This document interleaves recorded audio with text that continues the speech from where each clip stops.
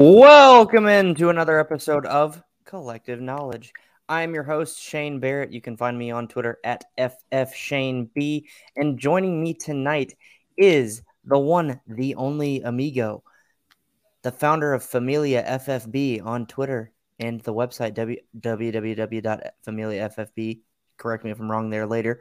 And a fantasy football nerd and analyst and former Dodgers publicity director, Jorge Martin. Jorge, ¿cómo estás? Oh, mi amigo, muy bien, muy bien. Gracias, gracias. Es un gran placer. Thank you so much for inviting me. This is awesome. I've enjoyed your stuff for a long time. Obviously, we got connected about a little more than 6 months ago, and it's just it's been cool being in a community of people who are like-minded and as you said, fellow nerds. Absolutely, man. Glad to have you on here. I'm really excited to have this episode, and I'm gonna try and start it off with a little homage to you. But before we do that, we got to pay the bills. So we're gonna throw it to our quick ad read, and that is for Thrive Fantasy. So come prop up on Thrive Fantasy this football season. It is a daily fantasy sports and esports app for player props. You choose 10 out of the 20 available player props to build your lineup, and each prop is assigned a fantasy value for both the over and the under based on how likely it is to hit. Hit the most props, rack up the most points, and win a share of the prize pool. I'm pretty sure I have actually won money every single week that I've done Thrive, except for maybe 2 this NFL season. And those weeks it was really, really close. So it's really easy to win money too. I'm actually up, I can't remember, but I'm up a lot this season for what I initially put in. If you use code FFShaneB when signing up on the website, which is www.thrivefantasy.com, or on the App Store or Play Store, you will get a 100% deposit match up to, I believe, $100 on your first deposit. So go sign up for Thrive today, and let's prop up. All right, amigo, are you ready? Yeah, hold on. I got my drink ready for you. Oh yeah, what are you drinking tonight? I know you you wanted to discuss it. So what are you drinking tonight? It's called Smog City, and it's a brewery down here in LA, just outside of LA.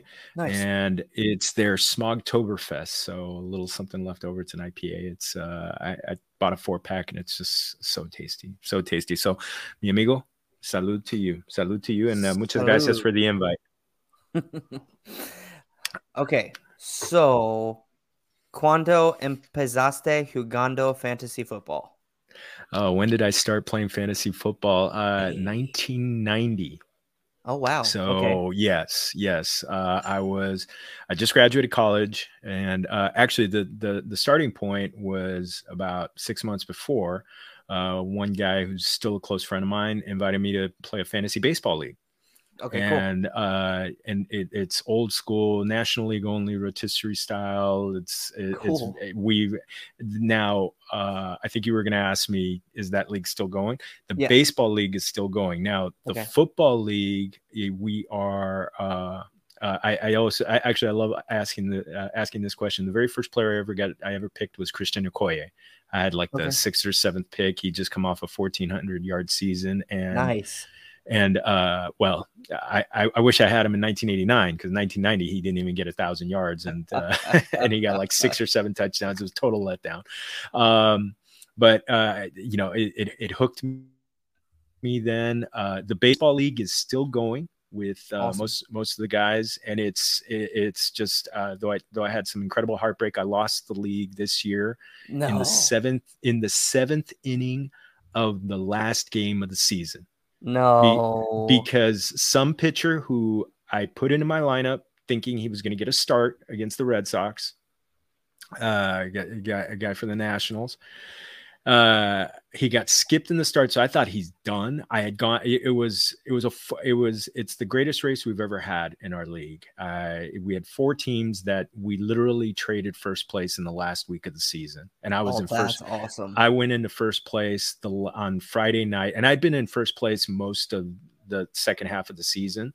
Yeah. But the guys kept creeping up on me. I had a couple injuries late at the end of the season, but I looked like I actually went ahead at the in like the third inning, and it looked like I was in for good. And then this guy goes in, gives up a 3-run jack, and it dropped me in ERA and WHIP, and No.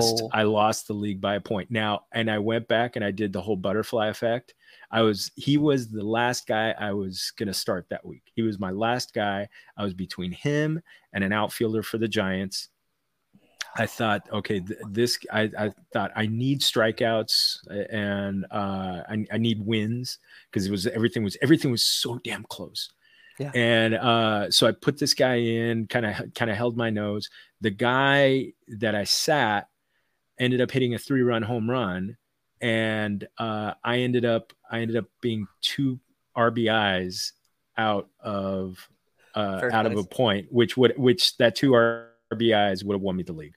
Those 3 RBIs would have won me the league if I would have just not. Yeah, it's tormenting me still. But I'll tell you, from that point on, fantasy sports always captivated me. That baseball league is still going on.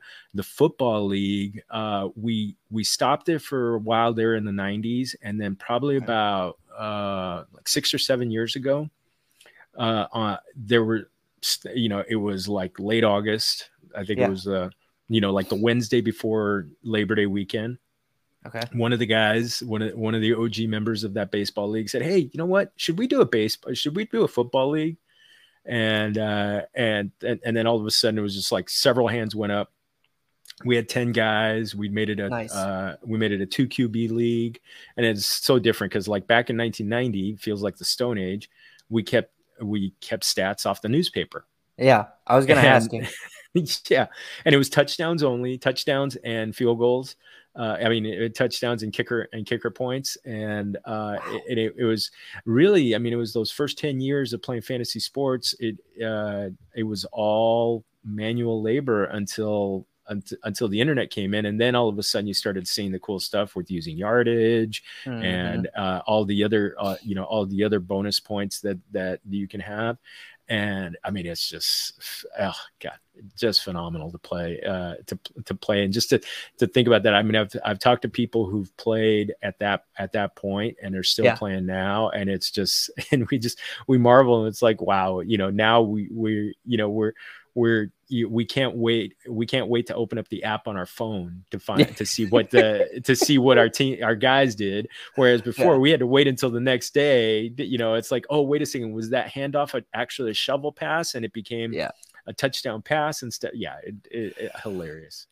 And like fantasy content at the time was just was so hit and miss, and just incredible. It feels like the Stone Age since then, even though we did have computers and we did have cars that weren't pulled by horses, and but yeah, it's amazing. There's a big part of me that really wishes I'd gotten into fantasy content at that point, because now a friend of mine and I, we were talking about this the other day, and he started to write some fantasy content for a now defunct magazine, and he said, "Yeah, I'd be a gazillionaire right now if I'd only kept the fantasy if the internet had been developed like around that time instead of 15 years after he wrote his first fantasy football article." Yeah, I don't know if you know Hutchinson Brown, but kid's 15 and is starting to produce content, and I'm like, kid, you've got vision that I never would have had. You've got cojones that I never would have had to put yourself out on the internet at 15 giving people fantasy football advice. So that's what, like when you said you wish you started back then, that's immediately what I thought of was Hutchinson. That kid is awesome. I love him.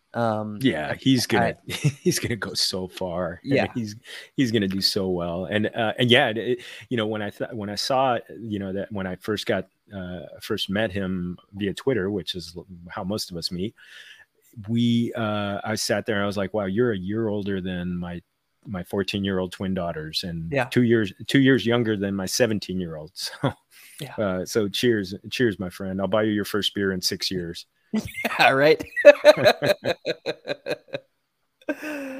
Awesome.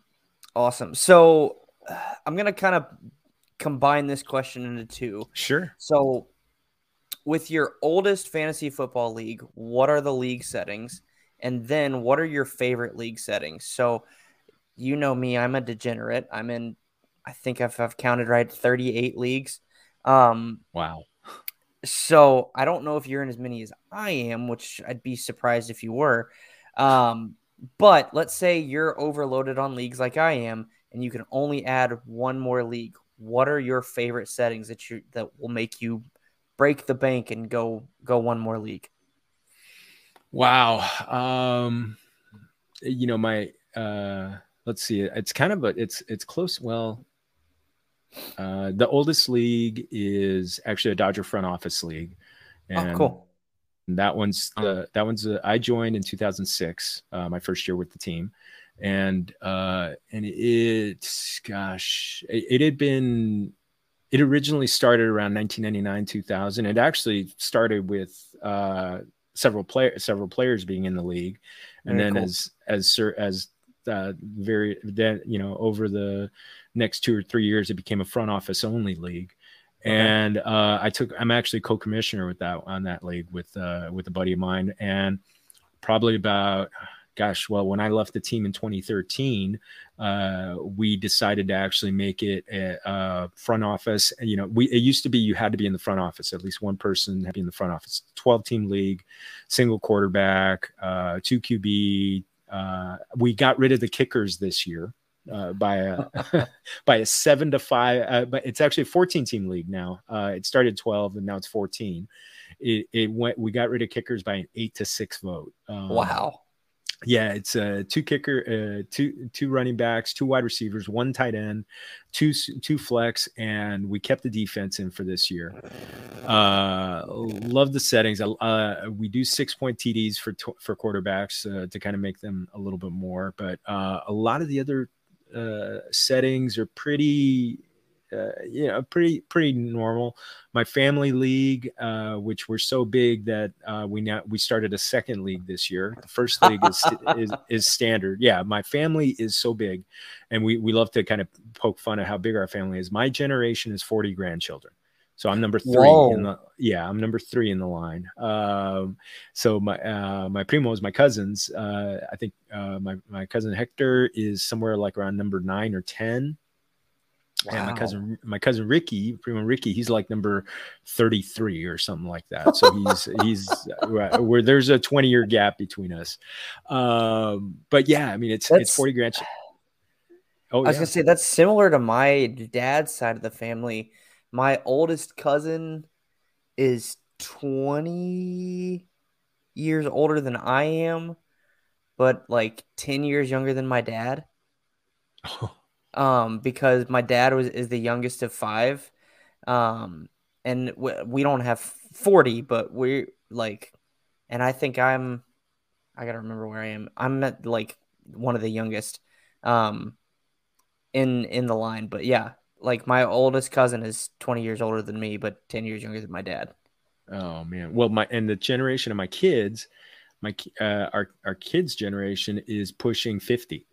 So Christmas is amazing. So I mean, we get like we blew past 100 people at Christmas. We're like 100. Like I think the biggest one was like 125 or something people who came over the course of the night, and that's a lot of tamales, my friend. It's a lot of tamales. but yeah, our getting back to the question, they do standard. I mean, my cousin, my primo, the commissioner, he insists that we keep standard scoring, which drives me nuts. But I sit there and I keep saying, oh, can we do PPR? And then there's so many people who are, oh, let's keep the tradition. Oh, you'll have the big advantage if we do that because you play PPR. And I'm like, oh God, you guys are killing me. But yeah, that one's single quarterback. But then this year we launched a Superflex league in there, which I love Superflex. We since the league that I started playing about 7 years ago, we started doing Superflex. Just I'm like, oh, I'm just a junkie. I'm like, oh God, because I've always loved quarterbacks and receivers. Me too. And from like even that first league, my stack was Boomer Esiason and Eddie Brown. They had a pretty good season. They had a pretty good season that year. So I've been someone who tried to stack my quarterback and receiver since then. But yeah, so that's why I just want to go super flex leagues. In fact, most of the leagues I join now are super flex leagues. And if you would tell me what would be a league now, I'm now in the 38 leagues. Do you count best ball? I think so. Yeah. Okay. Because if we're counting best ball leagues, I'm around 21 or 22 or something like that. So, so I would think, but yeah, so if you were to get me to, what's a league that I could get into that I don't already do, is auction leagues. Okay. I love, they're fun. Oh, because to me, there's nothing better than the auction. My baseball league, the one I told you, the one that I've been in, that league actually has been in existence since 1986 and going strong. Just we haven't had to get a new owner in about 15 years. Nice. Just it's like every draft day is our Christmas, and probably about half of us went to college together. Cool. And just a blast. But yeah, I haven't done an auction football league yet, because I just haven't found the right mix of people that I'd want to play with. And maybe next year I'll jump in, because I don't want to just do it and I don't know the people. I'd love to be able to sit in a room and just kind of like, face off, and just, there's nothing better than just the head-to-head face off. And you're just kind of like, okay, I've got a boatload of money in my coffers. And it's like, okay, I'm going to go $1 more. Yeah. Just, I love that. I joined my first one with Jay Felicio. It was his home league. And it was my first auction league, and I had a ton of fun. But I'm 2-7 in that league because Christian McCaffrey and Clyde Edwards-Helaire it's just been injured, or like I'll score 150 and I'll lose by like 10 because the person scored 160, and it's like, can I catch a break, please? That's me in the Scott Fish Bowl this year. I've lost 3 shootouts, and I've had a couple of horrific injuries because I had Clyde Edwards-Helaire and David Montgomery and guys like that just kind of like and Kareem Hunt, they all laid waste to my running back depth.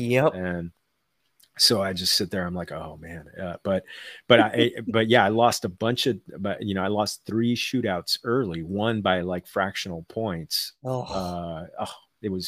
That was heartbreaking. That was to Colm Kelly, who's Pat Fitzmaurice's producer on his podcast. And we're in the U2 division. But oh god. But yeah, maybe the one thing that I would want to do in an auction league is I'd want to be in the same room with the people, because I don't want to be. Was that auction league? Was that at some sports bar, some wings place? No, we were at Jay's house. Oh, at Jay's house. Okay. Yeah. Because I think there was one. I think there was a league that Jay was telling me about where they did the they did it. He actually did a draft the next day in Charlotte, I believe, at a sports bar with a bunch of other North Carolina analysts. Yes, and in fact I know, because I had done, when I did my beat writer series during the summer, Jeff Hazley of Football Guys, he had told me about this sports bar and how they had these like super incredible nachos that were just heaven on earth, and you don't need to eat for 3 days afterward because they're so filling. I think he even sent me a picture of it, and I was just like, oh, my mouth was watering. But and I think that was the sports bar they were going to. That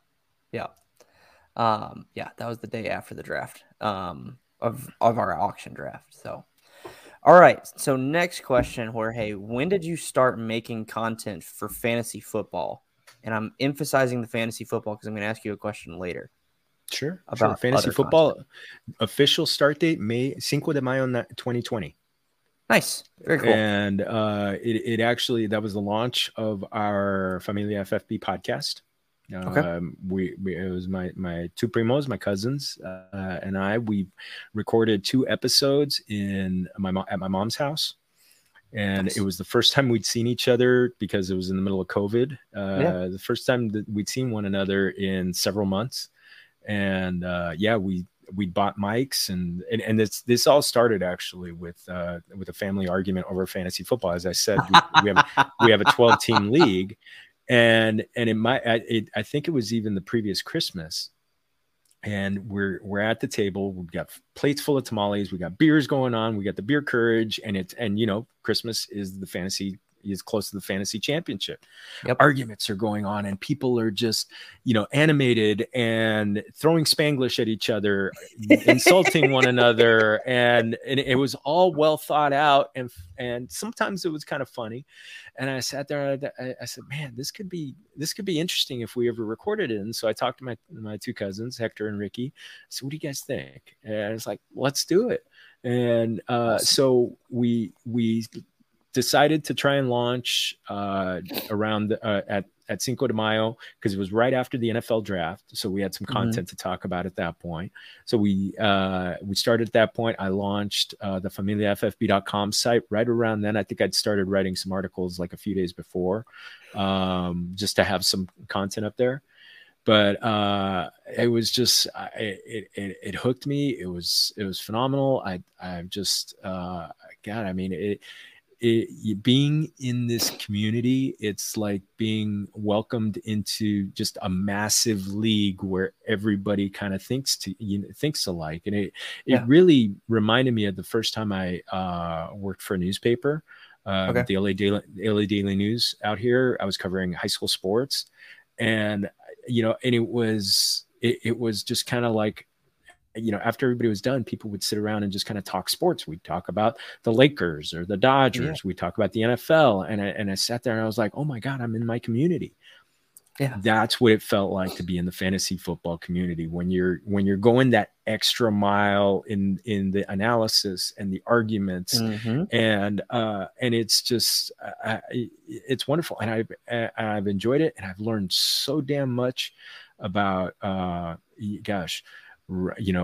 target, about target percentage, routes run, snap percentage. I mean, stuff that I hadn't really looked at very closely before, and just really seen how it translates. Because I've always been a numbers nerd. Because of the baseball, because the years that I worked in baseball, it was just baseball. I think sometimes is even beyond what football is. In fact, I had Graham Barfield on my podcast about 6 months ago, and he's also an avid baseball fan, and he told me, he goes, he thinks that he said, I think analytics has kind of broken baseball, and I said, I think it has, or at the very least, it's ended any pitchers throwing a complete game in the World Series. So let me ask you this, Jorge, because sure, I don't know if I won't say I'm a baseball purist, but does that bother you? Pitchers not being able to pitch a complete game because of analytics or whatever, or is it just me? No, it bothers me to no end. Like, I'm a dyed-in-the-wool Dodger fan. Working for the team was was a childhood dream that I didn't think was possible, and then here I am. I'm Peter Pan for 8 years. But I grew up seeing the great pitchers start and end the games. I mean, the guys that got. I mean, some of the all-time greats. I mean, do you have a team you grew up rooting for? Cubs. Baseball team. The Cubs. Okay, so I mean, gosh, I mean, you I mean, it's before Kerry Wood, Mark Pryor. Those guys were absolute studs who would just unfortunately, Mark Pryor. He may have thrown a little too much too soon, and his career was never the same. But I mean, you saw those guys. I mean, Kerry Wood's 20 strikeout game is considered one of the most dominant pitching. I think it's the number 2 dominant pitching performance in baseball history. Correct me if I'm wrong too. I think it's the record for strikeouts in a game by a pitcher. It's tied. Right? Yeah, it's tied. Yeah. He tied with Roger Clemens and Roger Clemens and Randy Johnson. Yep, that's what I thought. Tom Seaver had 19, and but it was like his third major league start. But it was just it was incredible. But to me, there is nothing more magisterial than the starting pitcher who's on the mound and he's just rolling and he's throwing. I mean, he's throwing a no-hitter. I think now the only time a pitcher is allowed to go is if he's throwing a no-hitter. But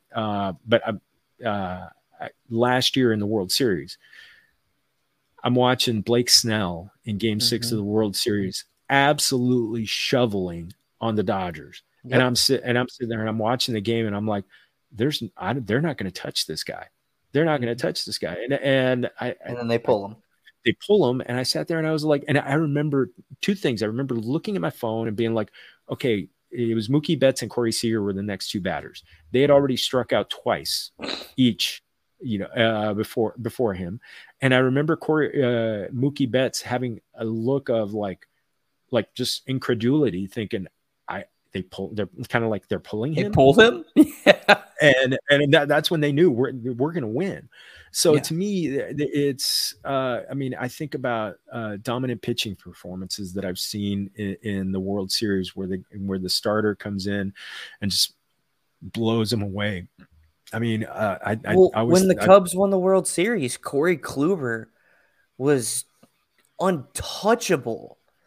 But by I think it was Game 7, it was his third game pitched in the series, and he just gotten gassed at that point. But like in games 1 and 4, we couldn't touch him. And I was just like, if we have to face Kluber again, we're like, there's no way we're gonna win. I sat there. Yeah, I thought the same thing. But I mean, both those pitching staffs, that's one of my favorite World Series. Both those pitching staffs were just spent by the end. I mean, it was like Andrew Miller had nothing left, or Aroldis Chapman had nothing left. And I kept sitting there. I'm like, why are they, and it was Kyle Hendricks was pitching so well. And they pulled him. I don't even think he qualified for the win. That. I remember that one.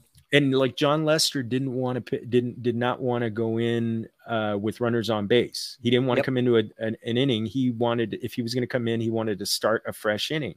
And Joe Madden put him in, and of course he gave up a couple of runs that way. And it was just kind of like, oh my God, you listen to your guys. But you know what? And it's just, I mean, I always think of one of my favorite ones, and this is a story I got a little inside information on. Okay. Is Game 3 of the 1981 World Series, 40 years ago.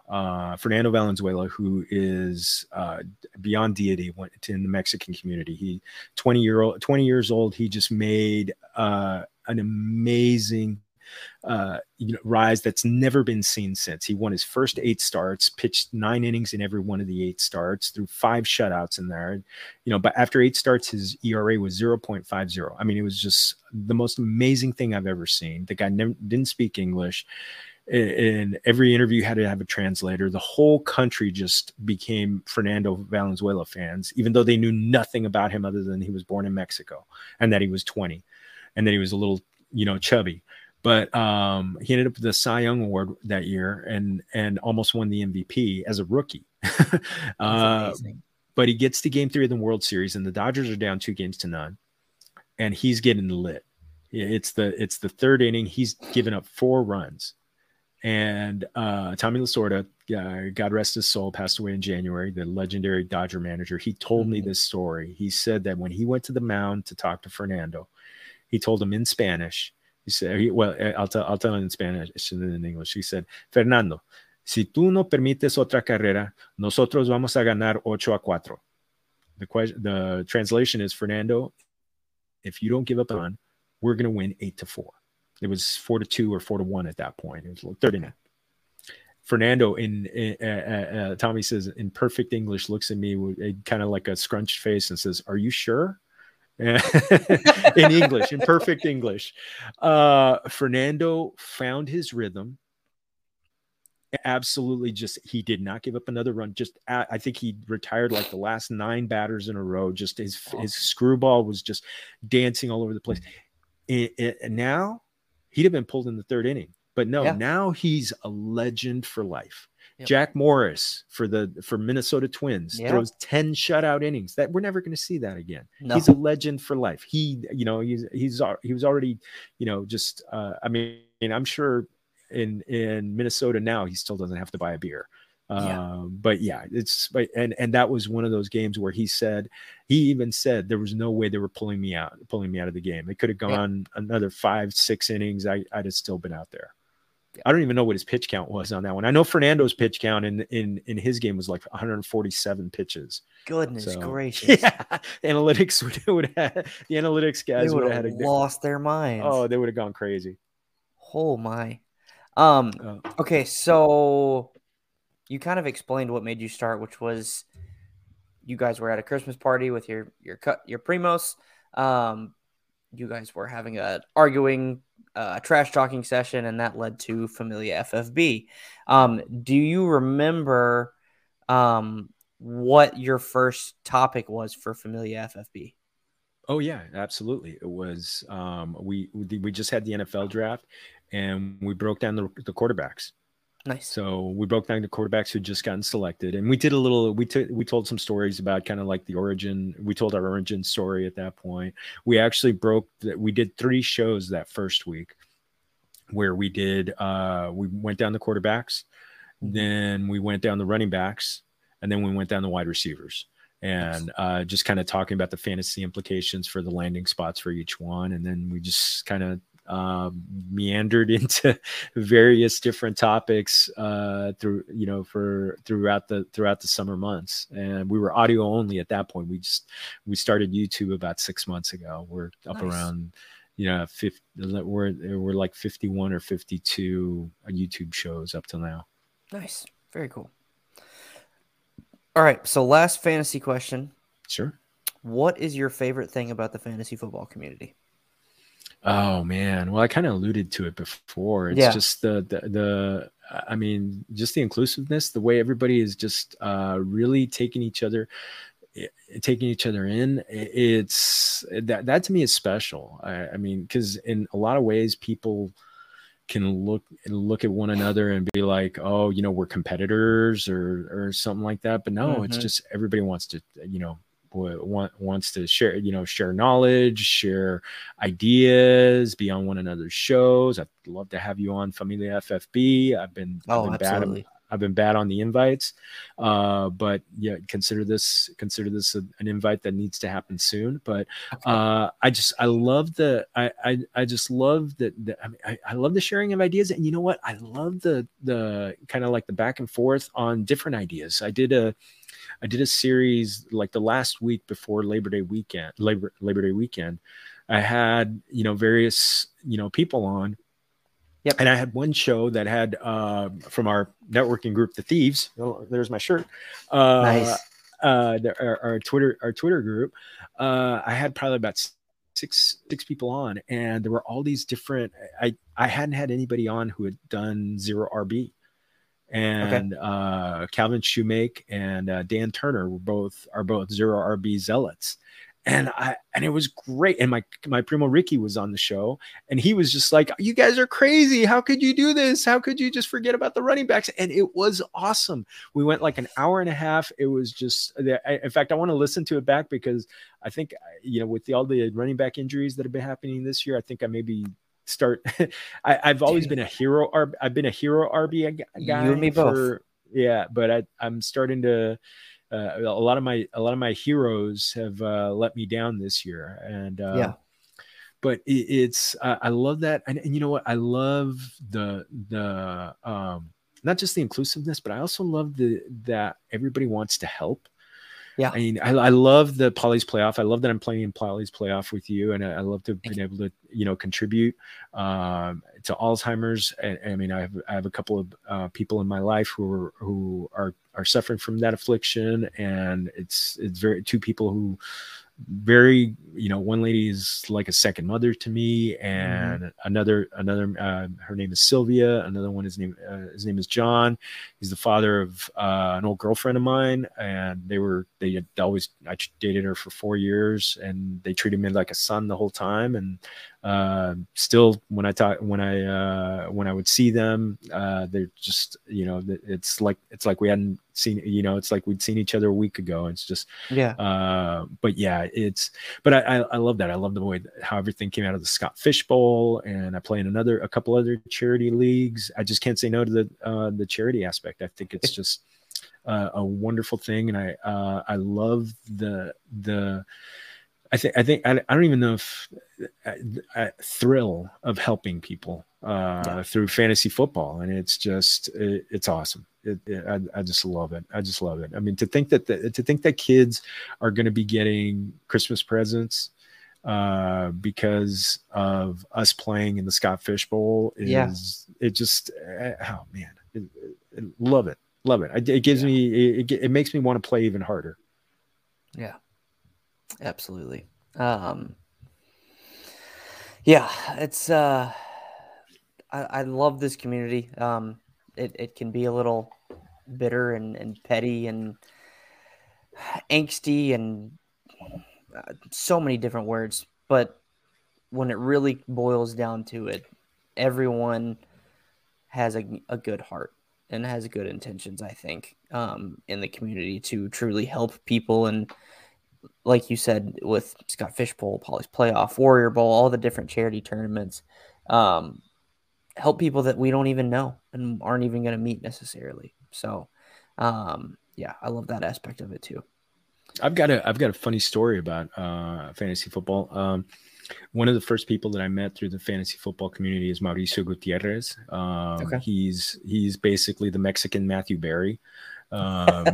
He's one of the godfathers, the padrino of fantasy football in Mexico, and he was on the Yahoo fantasy podcast with Liz Losa, who's Nice. Peruvian, and in English. And I reached out to him, sent him an email, and struck up a friendship. And he invited me on his podcast. He's got two podcasts, one Estadio Fantasy, which is his own, and La Cueva del Fan, which is another one. And through that, they invited me to play in a Scott Fishbowl type of league. So I was playing with people from Ukraine and Brazil, and it was just it was incredible. The chat room. I mean, everybody spoke Spanish, but it was great. Seeing the arguments in Spanish that were happening and the trash talk, it was phenomenal. But I was on their show one time, and someone sent me a Twitter message from one town over from where my parents were born. No So kidding. in Jalisco, Mexico. Yeah, it's so it just, I mean, you sit there and everybody kind of has their thoughts of what is big in other countries, and fantasy football is huge in Mexico, throughout Latin America, Spain. I found out through Mauricio that there are leagues that are kickers and punters only. So Linda would be in heaven. Yes, she would just be. She'd be the G. She'd be the godmother of the whole thing. She'd be fantastic. She'd win every year. But yeah, incredible. I sat there and I was like, would there be arguments over Johnny Hecker and Justin Tucker? And he said, yes, yes, yes. Can you imagine the auctions at that point? But yeah, it really showed me how I always knew football was a worldwide game. And it really showed me that fantasy football is a worldwide game. And Mauricio even told me, he said, you need to keep going, because we don't have a lot of Latinos doing this. And he said, you're the only Latino I know who's leaning into, your culture, but doing it in English. And he said that the one thing that really stuck to me is that of the people who are avid fantasy football players in Mexico, and throughout Latin America, and throughout Spanish-speaking Latin America, 80 to 85% of them speak English and consume their content in English, because they're awesome. For the longest time, there was no content to consume in Spanish. And Mauricio was one of the first ones, and he only started about 6 or 7 years ago. So that's why he said, just keep doing it and they'll find you. And some people have found us. I'd love that more to find us, but that's why we got to keep plowing. We got to keep pushing that boulder up the hill, right? Absolutely. Man, I love that. Yeah, and like just like an example of it being a worldwide game, last year was actually my first year in Scott Fish Bowl, and I was in Scott Fish's division, so that was intimidating. But at the same time, so cool. Uh, but one of the guys we had was in Australia, so like it was like 3 o'clock in the afternoon, and he was just waking up, and it was like, all right, like at like 11 o'clock my time when I was going to bed, and he's like, all right, I'll see you guys tomorrow at 3. So, Unreal. And you and know then what? like, That's when I learned about the 8 hour clock, yeah, or however long the clock is, because my division, I was in the U2 division. There are, I think, at least two, maybe three people living in Ireland yeah, who cool, were in that division with us, yeah, and just phenomenal. It was it was really cool. In fact, one of them beat me in a shootout, and the other one I beat in a shootout this week. So nice. yes, thank you, Justin Herbert. So Justin Yeah, Herbert and Keenan Allen. So they carried me on that one. I love A Justin stack. Herbert. I told you I love stacks. Yep, yes, you did. All right, so last question before we go to rapid fire. Sure. Tell us a little bit about yourself outside of fantasy football. And really, what I want to know personally is you were the publicity director for the Dodgers. Tell us how you got that gig and what it was like, and then anything else personally you'd like to share about family, friends, whatever. Sure, sure. Well, I shared a little bit about family. As I said, my parents are Mexican immigrants. My whole family. My mom is first of 12 kids, is number one of 12 kids, and they came to the United States when it was just 8 of them, and it was my grandparents had 4 more here, and yeah, Awesome. it's an incredible. We had a family wedding over the weekend, and it was just, I mean, we hadn't seen each other in a long time because of COVID, and it was Yeah. just, everything just fell back into place. But I love family. I'm married 21 years. My wife Shannon, we met back in 1998, and met at a friend's birthday party, and right around Halloween of that year, and it just 2 years later we were married, and got married at September 9th, 2000. And my wife Shannon and I have 3 daughters. Our oldest daughter Solana is 17. She's a senior in high school, so we're going through Awesome. all the, but glorious. She's got straight A's, so Had a she's gonna have a girl. lot of college, yeah, a lot of college options. Plays 3 sports: volleyball, soccer, and lacrosse. So Had a girl. What position um, in soccer? she's played forward and midfield, Okay. so kind of I a was little bit of actually both. a goalie. Oh, awesome. My youngest, one of my twin daughters, Rianne, was a pretty talented goalie herself. Nice. Very cool. So yeah, she kept playing goalie, and she didn't like it, but because she liked the action, she liked the running, Yeah. and she was actually an excellent midfielder. And Awesome. but they kept putting her at goalie for like 1 quarter, and she's like, it would annoy her. I'm like, okay, I understand, I like you better out in the field, but I want to see that your coach needs you there because you're good. Yeah. um she and our other daughter Larissa, they were born in 2007, so they're 14. They're freshmen in high school, so they're identical twins. And being a girl dad just opens your eyes to so many things. Yes, it does. I've apologized to a couple ex-girlfriends profusely for my behavior at certain points in my life. I kidded that I kidded them. I said, you know, one of you or multiple of you have voodoo dolls about me, and you guys are all just laughing your heads off right now, watching me.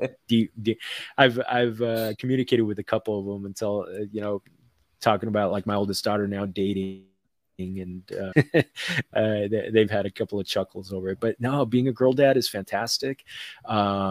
It's one of the things, that the thing I love about it is they can be, it's not letting them get pigeonholed into any one thing, being kind of cutesy and delicate, or being rough and tumble tomboy. They combine Mhm. both, Yeah. There have been plenty of times that they've gone and kicked butt, gotten dirty on a soccer field, gotten all sweaty, and then they come home and they clean up and they put on a nice dress, and they're, all of a sudden you fix their hair and they're nice and they're very girly. And I think it's great. I love that we raise them with no possibility. It's like there's nothing that's impossible. Just go do whatever you can. And one of my big things that I'd say is, don't tell them no, but let life tell them no. And let them figure out. But for now, we're just going to celebrate them. We're going to support them. We're going to go to their games. Our twins they're also talented swimmers. So they're, awesome. They're going to play swim and probably play water polo. And it's just, just being their dad. And you mentioned the Dodgers. So it was around Thanksgiving in 2005. A friend of mine sent me an email, and it was a job posting. And he said, "I think this is you." And I looked at it, and actually it wasn't publicity director. It was for publications. Okay. And I went and I interviewed, and it was just, gosh, I mean, I'm at Dodger Stadium, a place that I've been going to since I was 7 years old. Yeah. And I'm sitting there, and I'm just, I interviewed with the VP Communications, and I also interviewed with the public relations director. The public relations director at the time happened to be the son of one of my favorite journalism professors in college. And I knew of him, but I'd never met him. Yeah. And he even asked me, did you ever have my mom in class? And I said, yes, I had her for 2 semesters, got A's both years. And she's Nice. one of my favorites. And so we had a great interview, and 2 days before Christmas that year, I got offered the job. And it was just, I sat there and I was like, wow, I just kind of like, I'm going to be working at Dodger Stadium. And it was just, it was incredible. All of my childhood heroes came back to life.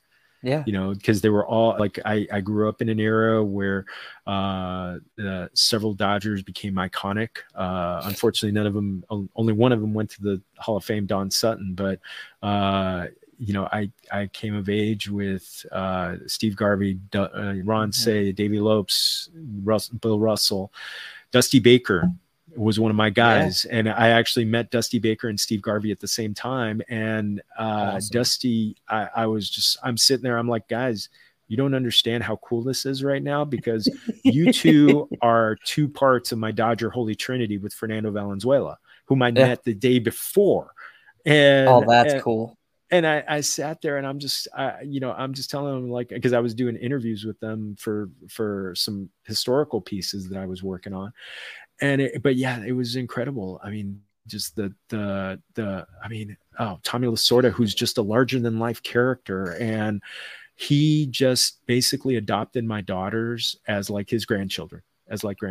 He just cool. Was, he would just kind of like, he could not give them enough gifts. He couldn't sign enough memorabilia for them or bobbleheads. And he just told them to call me Uncle. He said, "You call me Uncle Tommy." And whenever I'd bring him to a game, and they would say, "Can we go see Uncle Tommy? Can we go see Uncle Tommy?" "Yes, we're going to go see Uncle Tommy." And he would give them Eskimo kisses, and just be there. We even have a picture of us, Christmas 2008. Tommy dressed up as Santa Claus, and he was taking pictures with season ticket holders. We got to take a picture, a Christmas picture with Tommy Claus, and it was just awesome. We still have it. It's one of my most cherished things. I actually got another photo with Tommy, Joe Torre, and Don Mattingly on the day that Mattingly was named manager of the team. But yeah, I mean, it was just it was crazy. Every day it seemed like it was just you were always on, because every day was unique. But every day something incredible could happen. Someone incredible could be at the stadium. Tom Hanks one time was coming out of a suite, And I'm walking back to my office during a game, and he's just walking out of the suite to go to the bathroom. And then all of a sudden it's like 10 people just pounced on him wanting pictures and autographs and everything. And he's just like, oh, kids, don't do drugs, but I really got to pee. I'll be right back. And, so I just kind of like, I sat there. I was like, oh my God, I'm going to sit here and, I'll sit here and wait because I see all these people and I think someone's going to need to kind of like run interference for him. Vin Scully, the legendary 67 years, the voice of the Dodgers. Yeah, the guy knew my name. The guy was nice to me. Cool. Took pictures with my family, my mother-in-law, huge Dodger fans, both of them. And they have pictures of Vin because of me. And he could not have been nicer. He has this incredible gift where everybody in the room, he makes them feel like the most important person in the world. And I don't know how he did it. It just was so natural and just was one of the kindest, some people had told me, they say don't meet your heroes because they're going to disappoint you. Yeah. But they told me Vin is the only person who surpasses everything that you would want your hero to be. And he was.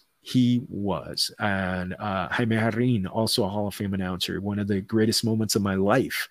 This man is the Spanish voice of the Dodgers, the Spanish Vin Scully. He's been announcing for the Dodgers almost over 60 years. I went to take my dad and his childhood friend and a couple of my uncles to meet Jaime and Fernando Valenzuela, who was also who's still an announcer. And Jaime said in Spanish, estamos muy orgullosos de que tu hijo está trabajando aquí. We're so proud to have your son working here. And I sat there and I was like, oh my God, and my dad is saying, my dad is hearing this from this legend in front of his best friend since he was 5 years old. My dad at that time was in the late 60s. And it was just like for them to hear that, just I sat there and I was like, it's easily one of the greatest moments of my life. And awesome. it turned out his best friend, who was dealing with cancer at the time, it was the last time he ever went to a Dodger game. He passed away about 6 months later. And at his funeral, they talked about the fact that was one of his greatest moments, was to meet those guys. Cool. And I'm sitting there, I'm like, this man at this age, just incredible. I could go on for days. But it really was, I was there for 8 years. Unfortunately, they did, when they brought in the new ownership, they started wanting to bring in their own people. And, but the great thing is I've kept a lot of contacts. I actually was able to the Dodgers gave me the okay to republish an article that I wrote on Clayton Kershaw and Matthew Stafford that I wrote back in 2009, when Matthew was about to be picked by the Detroit Lions, talking about their childhood friendship. And it was, everybody go to familiafp.com and just type in Clayton Kershaw or Matthew Stafford, and you'll see we actually put in Clayton Kershaw, because if you put Matthew Stafford, you'll see a bunch of other articles you might see a bunch of other articles first, but and the moms just told great stories at the time. It was just phenomenal. That's phenomenal. Awesome. That's really cool. All right, Jorge, you ready for rapid fire? Vámonos. Let's do it. Let's do it. Okay. Favorite NFL team? Rams. Nice. Favorite sport that is not football? Oh, baseball. Okay. Favorite food? Ooh. Well, it's going to be my birthday next week, and every year on my birthday, my mom makes enchiladas. So it's... Nice. Yeah, mom's homemade enchiladas. I'd starve myself that day to just gorge myself. Oh, it's magical. Love it. Favorite sports movie? Bull Durham. I love the two things that I love the most about that movie. The scene where the monologue where, I love where that ends. I love deep, soft, wet kisses that last for 3 days. And then there's the mound scene where they're trying to figure out all the issues that everybody's having. And, Robert Wool says, candlesticks make a great gift. And, so love Bull Durham. Awesome. Favorite non-sports movie?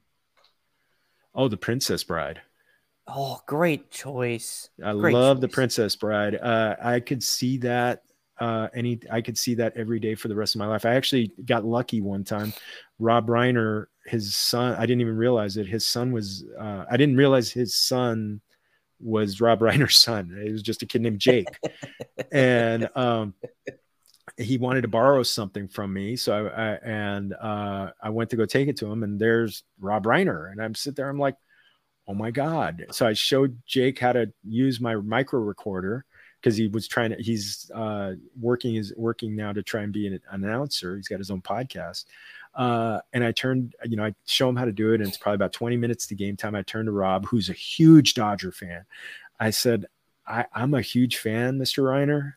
And The Princess Bride is one of my favorite movies of all time. And he gave me 20 minutes of gold stories about, kind of like the DVD behind the scenes. One of the greatest stories was not told there, where he said that he told me that there's no that every day that he comes into contact with people, he hears at least once that somebody has a Princess Bride story. And Princess Bride, Spinal Tap, and When Harry Met Sally are the movies he hears about the most. But the story was, his favorite story was, this woman had been caught in a snowdrift, and she was caught in, it turns out she was caught in a snowdrift for 6 hours, and she knew she needed to keep herself awake. To keep herself awake, she was reciting different scenes from The Princess Bride. That's cool. And that's how she kept herself awake until she got found and stayed alive. So Princess Bride saved a person's life. So he said it gave him chills when he heard that story. That's awesome. That is really cool. I do have to give a shout out to Star Wars and Godfather too, but Princess Bride is always more fun to talk about.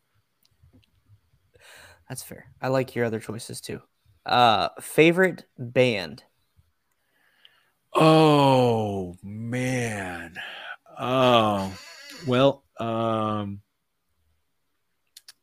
have to choose one, it's going to be the Beatles. Oh, great choice. It's I have to give a nod to Bruce Springsteen, Billy Joel, and U2 in there also. But the Beatles, there's, you listen to albums, and there's always songs you want to skip past, and the Beatles hardly ever had any of those. And it was just, I would listen to entire albums where it's just like, damn, this was, and I've had the opportunity to see Paul McCartney a couple times, and it's just 3-hour show where it mixes in Beatles and his own solo stuff. And it's just like, wow, just wow. Yeah. The Beatles are incredible. Springsteen, there is nothing that matches a 3.5-hour Bruce Springsteen show. The guy's 70 and he's still playing 3.5 hours. And it's just, I went to, in July, I went to Weezer, Fall Out Boy, and Green Day. And Green Day, they're all like 50 years old. And Billy Joe Armstrong is still like it was my first time to go to a Green Day concert. They've been my favorite band since I was a kid. And Billy Joe Armstrong was just still like psychotic and entertaining as all get out. And it's like, this dude is 50 years old and is just like, he's just an entertainer. And it was just like, it was so fun. But like, Springsteen has 20 years on him. So like, goodness. And he's up there with the guitar and he's just killing it. And he closes with his War Horses, where you can't be, where he can't fake the energy at that point. And it's just incredible. Billy Joel, I love him too, but he sits at a piano and he could do Yeah. that, and they're about the same age. But yeah, those guys. But yeah, the Beatles. I do kick myself. The last time Paul McCartney came out, he played Dodger Stadium. We had a conflict, so we couldn't get tickets. And it turned out that like Ringo Starr came out and played a few songs No with him. way. Yeah, I'm sitting there. I'm like, and it was at Dodger Stadium where I think it was like on the 50th anniversary of the Dodgers playing. I'm sorry, the Beatles playing their second to last concert at Dodger Stadium. Oh my So goodness. yeah, it's utterly incredible, That concert, the 1966 concert, was only 30 minutes. So Oh wow. yeah, when Paul McCartney played, it was pushing 3 hours, and it was just incredible. So I kicked myself for that one, but I've gotten to see a few really good shows over the years, a couple hundred good shows. Awesome. All right. Favorite adult beverage? Cerveza. I love that. Somebody with George Lopez recently said, "There's no better buzz than a beer buzz, because you have to work to get it and maintain it." So Yeah. I did recently get turned on to whiskey, which Okay. I tried a real good Japanese, like a real good, you can't get this in the United States, Japanese whiskey. When I was sat there, I was Yeah. like, oh my God, this is just incredible. Incredible. A friend of mine told me that he has a bottle. I sent him, he's a big whiskey guy. I sent him a picture. I said, have you ever had this? He goes, oh yeah, I've got a bottle of it. Next time you come over, we gotta have we have to have Awesome. one. So Awesome. Favorite TV show? all time, Yeah. or currently. Give me all time. All time, it's a tie between Seinfeld and Friends. Very nice. Cheers is in there too. Currently, I just watched Squid Game. Oh man. Squid Game just blew I my haven't mind. finished it yet, but it Okay, I is won't say anything. well, and part of the reason I haven't finished it yet is like it's so dark and like mind-blowing that like I can't I can't watch more than an episode or two really without just being like just completely messed up. Like so I've been taking my time to watch it. I think I'm on episode 6 now. Oh, okay. Well, it's yeah, it's good. The next Yeah. three are the next 3 or 4 are fantastic. When you get to number, you got to let me know when you finish, Want to because finish? I'd love to. Every time somebody finishes it, I want to have conversation, because Yeah.